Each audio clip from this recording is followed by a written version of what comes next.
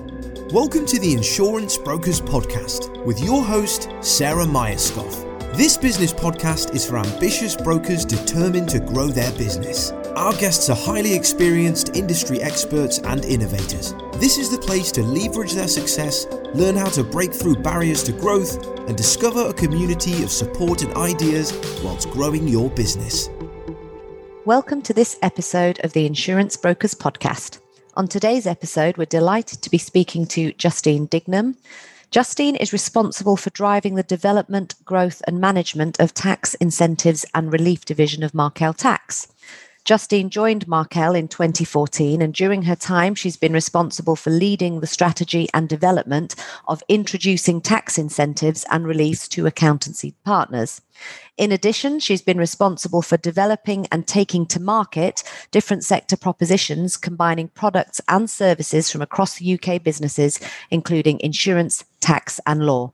In her previous role as marketing director for the UK, Justine developed partner strategies to ensure long-term engagement with intermediaries and distribution partners.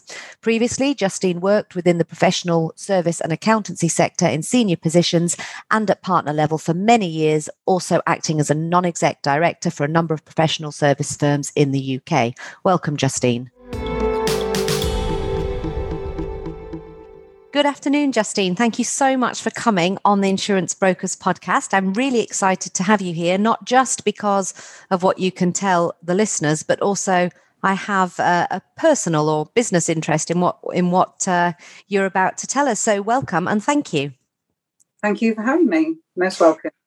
Should we start perhaps with a little bit of background, because R&D Tax Relief and how that relates to insurance brokers and indeed their clients is perhaps something of a misunderstood concept. So would it be really good if you could give me a bit of background about who you are and what you do at Markel? Sure. So as you quite rightly said, my name is Justine Dignam. I'm Director of Tax Incentives and Reliefs at Markel. So we have a specialist team of just under 30 people who just solely specialise in niche tax services. So we have a group of people who are chartered tax accountants, qualified accountants, tax technicians, technologists, scientists, engineers, and PhD qualified specialists who have real sector expertise.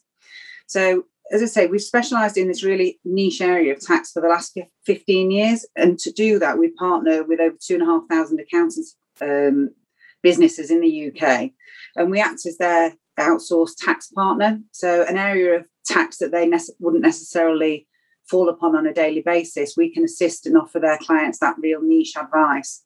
The analogy that I always work with is a little bit like if you've got a heart condition and you went to your GP and said, I really feel that I've got a problem with my heart. You certainly wouldn't expect your GP to say, well, look, hop up on the bed and I'll take a look. You would expect that they would refer you straight away to a cardiologist to give you specialist advice. And that's how we work with our referral partners throughout the UK.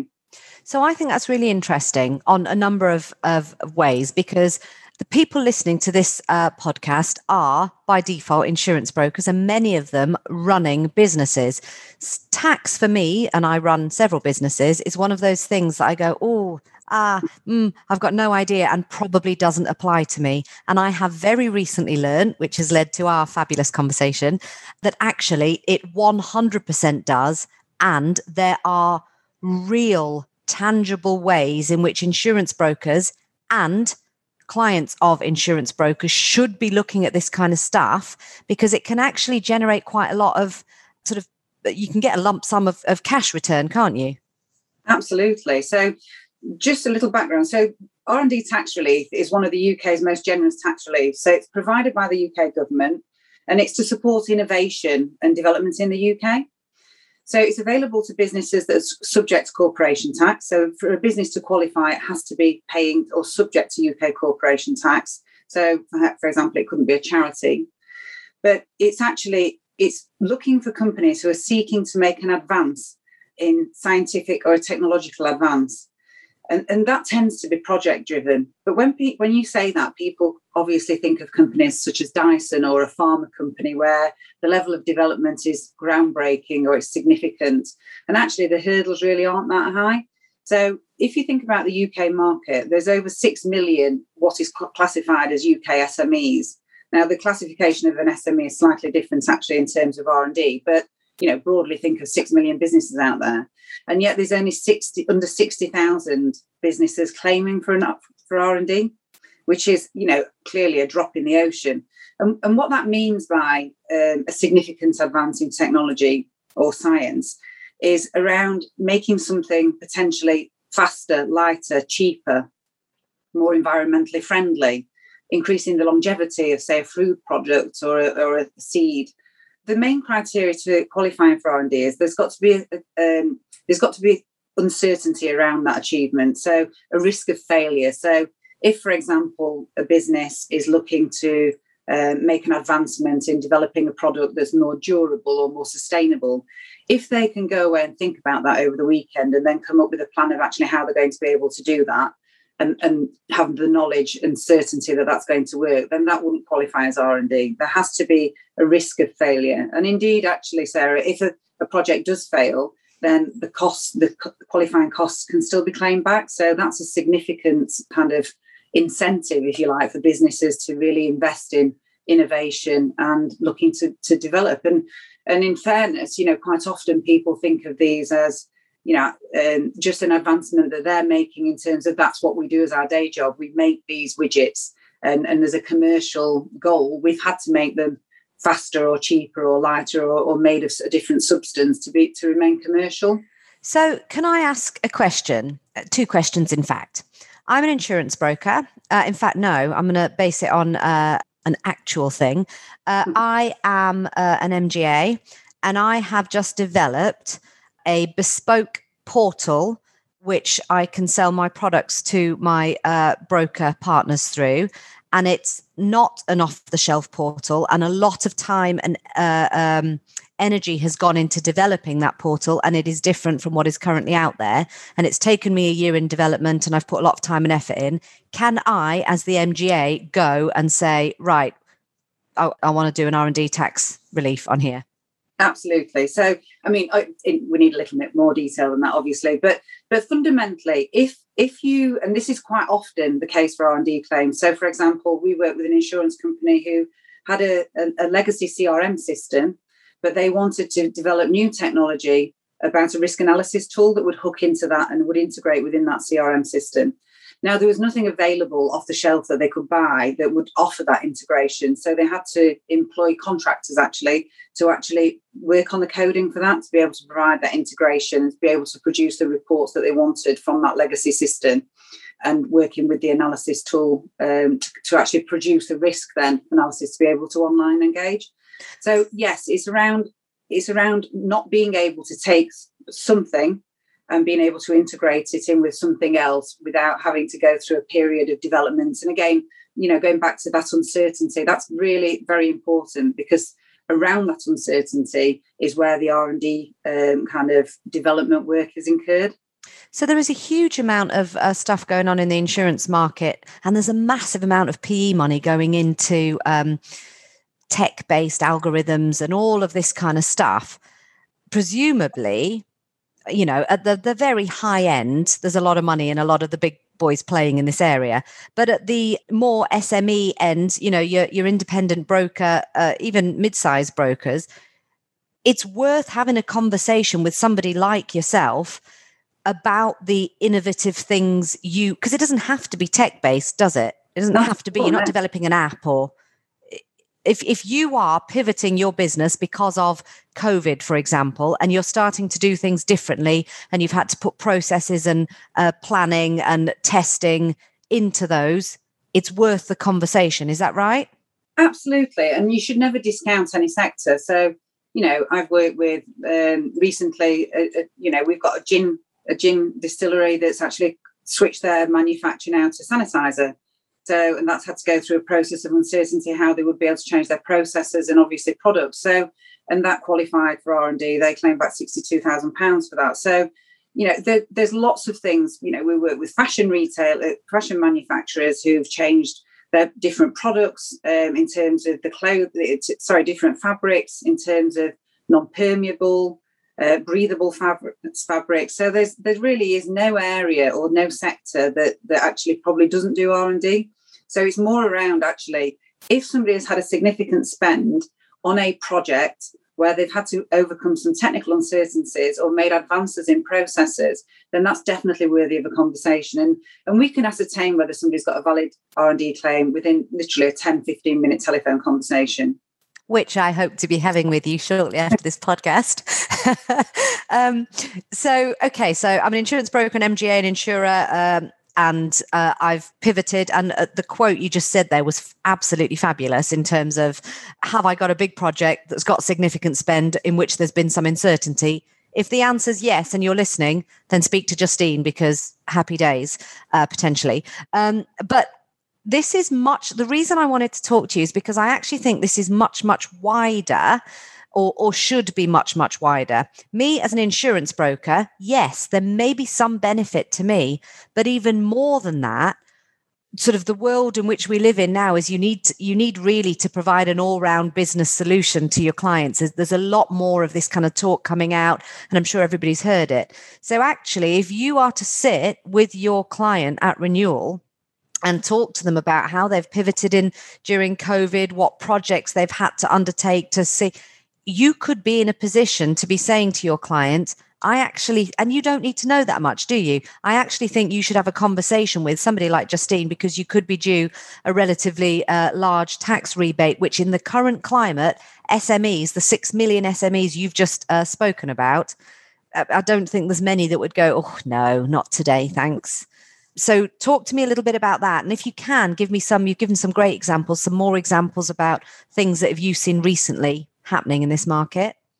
Yeah, so I mean, as I say, the actual amount that you can claim back is actually up to 33 pence in the pound for additional spend. So keeping the maths easy, let's imagine that somebody spent £100,000 on a project of qualifying expenditure. They can claim that 100,000 back in the normal way through their account. But in addition to that, they will be rewarded up to another £33,000, so another 33 pence in every pound that's spent on R&D qualifying activity. Now, of course, there's lots of there's more depth, and I won't go into the merits of the scheme, but that equates to the average claim in the UK being £52,000. Now we can go back to accounting periods. So in essence, a business that's undertaking qualifying expenditure that qualifies on average will be making a claim of £52,000 per year going back 2 years, so would receive potentially a benefit of £104,000. That's not means tested, and that's something that people are entitled to.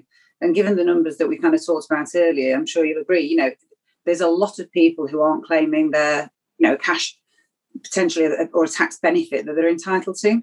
And for the sake of a 15-minute conversation to ascertain whether you are qualifiable, brand new word there, then why would you not? And I also think that this might be relevant to introduce the fact that you work with partners. You've got accountancy partners, but you work with insurance brokers as partners as well, don't you, in terms of any referrals made from their client base? Absolutely. So, the broker market is unique in the way that the relationship that brokers will have with their clients, they will have a very good insight into the kind of development work that the clients have been working on, because accountants will always work historically, whereas brokers are about the here and now, and they'll be talking to them about the risk of product failure, manufacturing processes, any risk they'll need to cover. So brokers have a really good insight into clients' businesses, and we found that actually if going through a kind of client review with a broker is really fruitful, because they understand their clients and they have a really good kind of depth of knowledge around their client's business and their operations.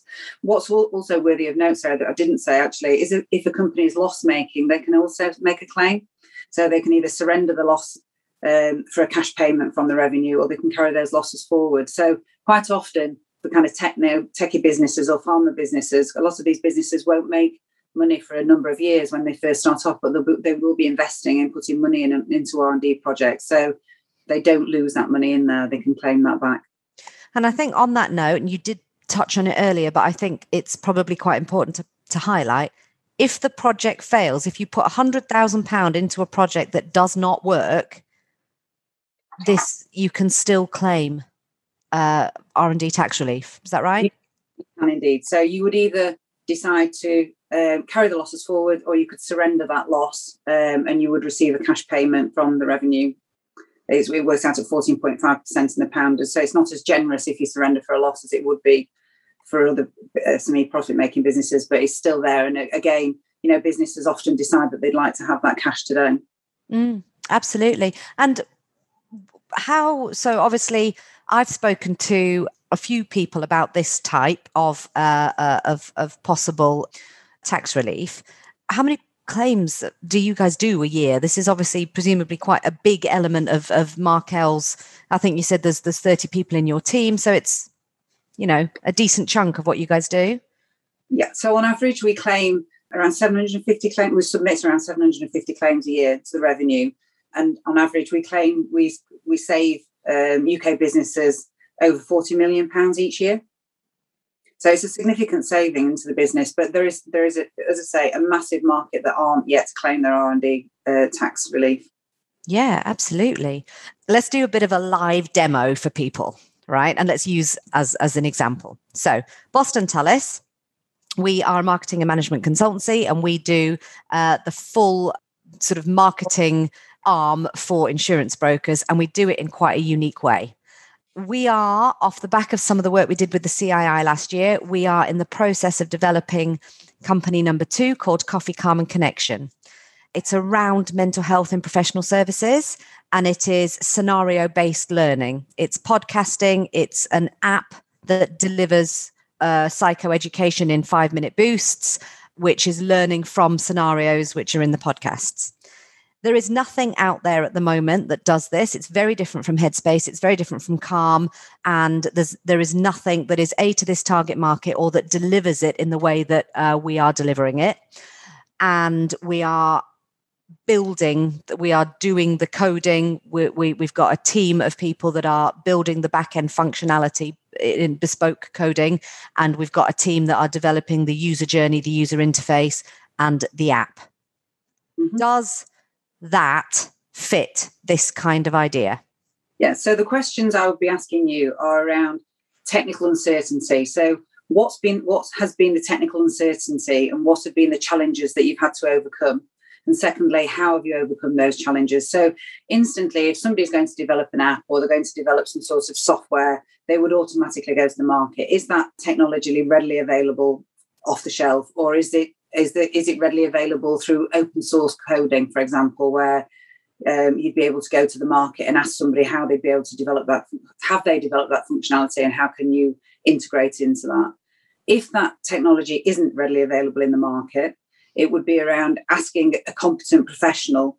I'm sure you went to somebody who was competent in that field to ask them if they knew how they were able to do this, or whether this technology was readily available. And then if not, we would be talking about what was the technological uncertainty and how were you able to resolve that. And if we took it away from technological uncertainty, the project uncertainty, and I can't answer some of the questions because we're still in the development build. We haven't got a live product yet, but it's coming. Some of the sort of project uncertainty is about the actual clinical psychoeducation that's being developed in the way it's being developed. Who we're speaking to, how we take that and deliver it, whether it's through video, info bites, Q&A, all of that kind of stuff is work in progress. So it's away from technical. How does that fit this kind of idea? Yeah, so to qualify, there are 5 types of qualifying costs that are qualifying expenditure. So there's staffing costs. So the cost of people who are employed in the project, and what percentage of their time they're spending on working on the R&D project.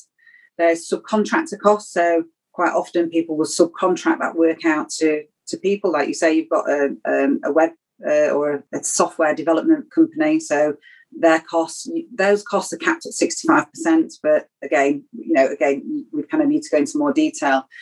There is also externally provided workers, so staff that are provided by agencies, etc. We can claim, again, that's capped at 65%. Software licenses we can claim for.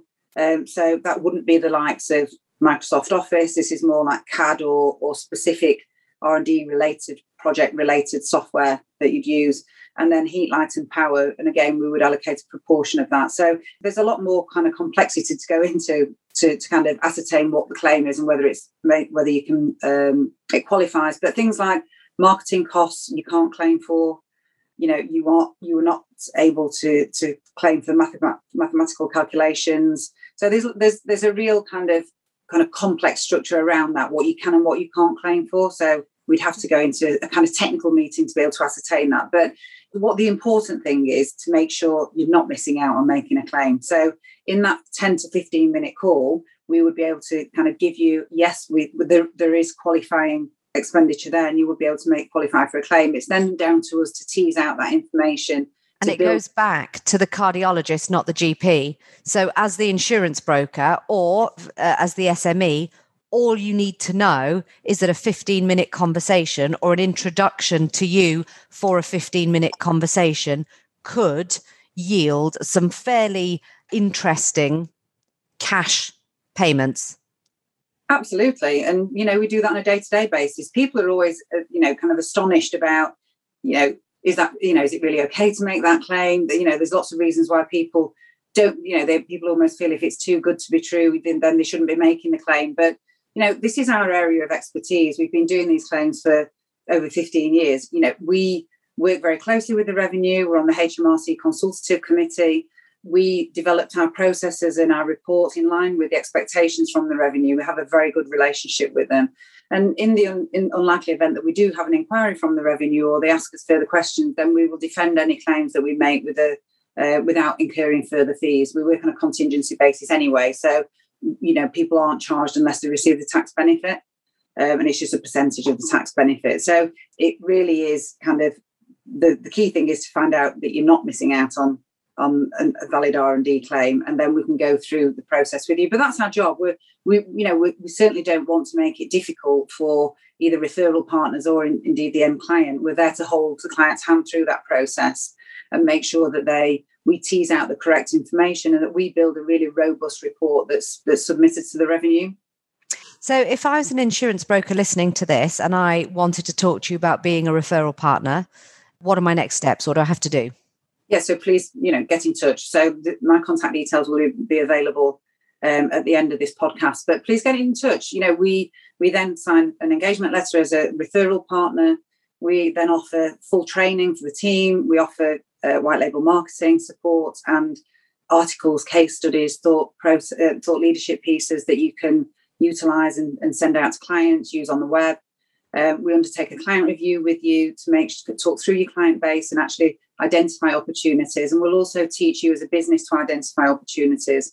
We provide things like an opportunity checklist so that when people are meeting with clients, they can actually just run through simple few questions to ascertain whether it's likely that they may have an R&D claim that's to claim. And there is a sort of a percentage of your income from this that then goes to your partners. Is that right? That's correct. So typically we would charge 20% of the tax benefit to the end client, and of that we would pay away a percentage of that to the introducer, to the referral partner. I think it's an absolute no-brainer, and I shall make sure, if you're happy, all of your contact details are in the show notes for this episode. And I think if anybody listening has got any questions, please feel free to come to Justine or me, and I'll refer you to Justine to ask any questions, because I think this is a massively underutilized area. I think it's obviously aimed at benefiting those companies that are trying to grow and pivot and be there for a number of years. So absolutely, anybody listening, please jump on all over this.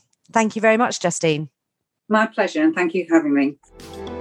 Thank you for listening to today's episode. If you have enjoyed what you have heard, have any questions or feedback, please leave us a review and we will be sure to get back to you. If you would like further information on how Boston Tullis Group can support your business, or if you would like to join us on an episode, please do not hesitate to contact us.